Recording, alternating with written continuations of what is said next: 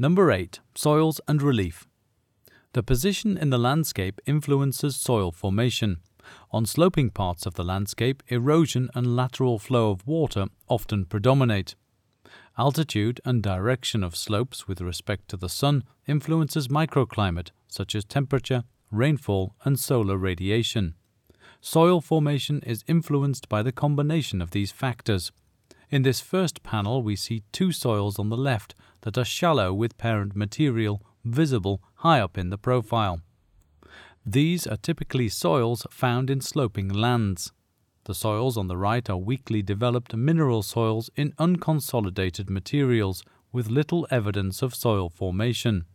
They may be found in areas where soil has been eroded to the extent that the underlying unconsolidated materials come near to the surface, or where soil formation has not played an important role, for example, in desert regions. Proceed to the second section of soils and relief. In the lower parts of the landscape, such as valley bottoms, soils often accumulate water and sediments from higher parts of the terrain. Soils may be poorly drained due to landscape position. These include soils with a shallow groundwater table, of which the soil on the left is an example, and soils of a mudflat, such as the second soil from the left that was sampled in a lake deposit in Finland.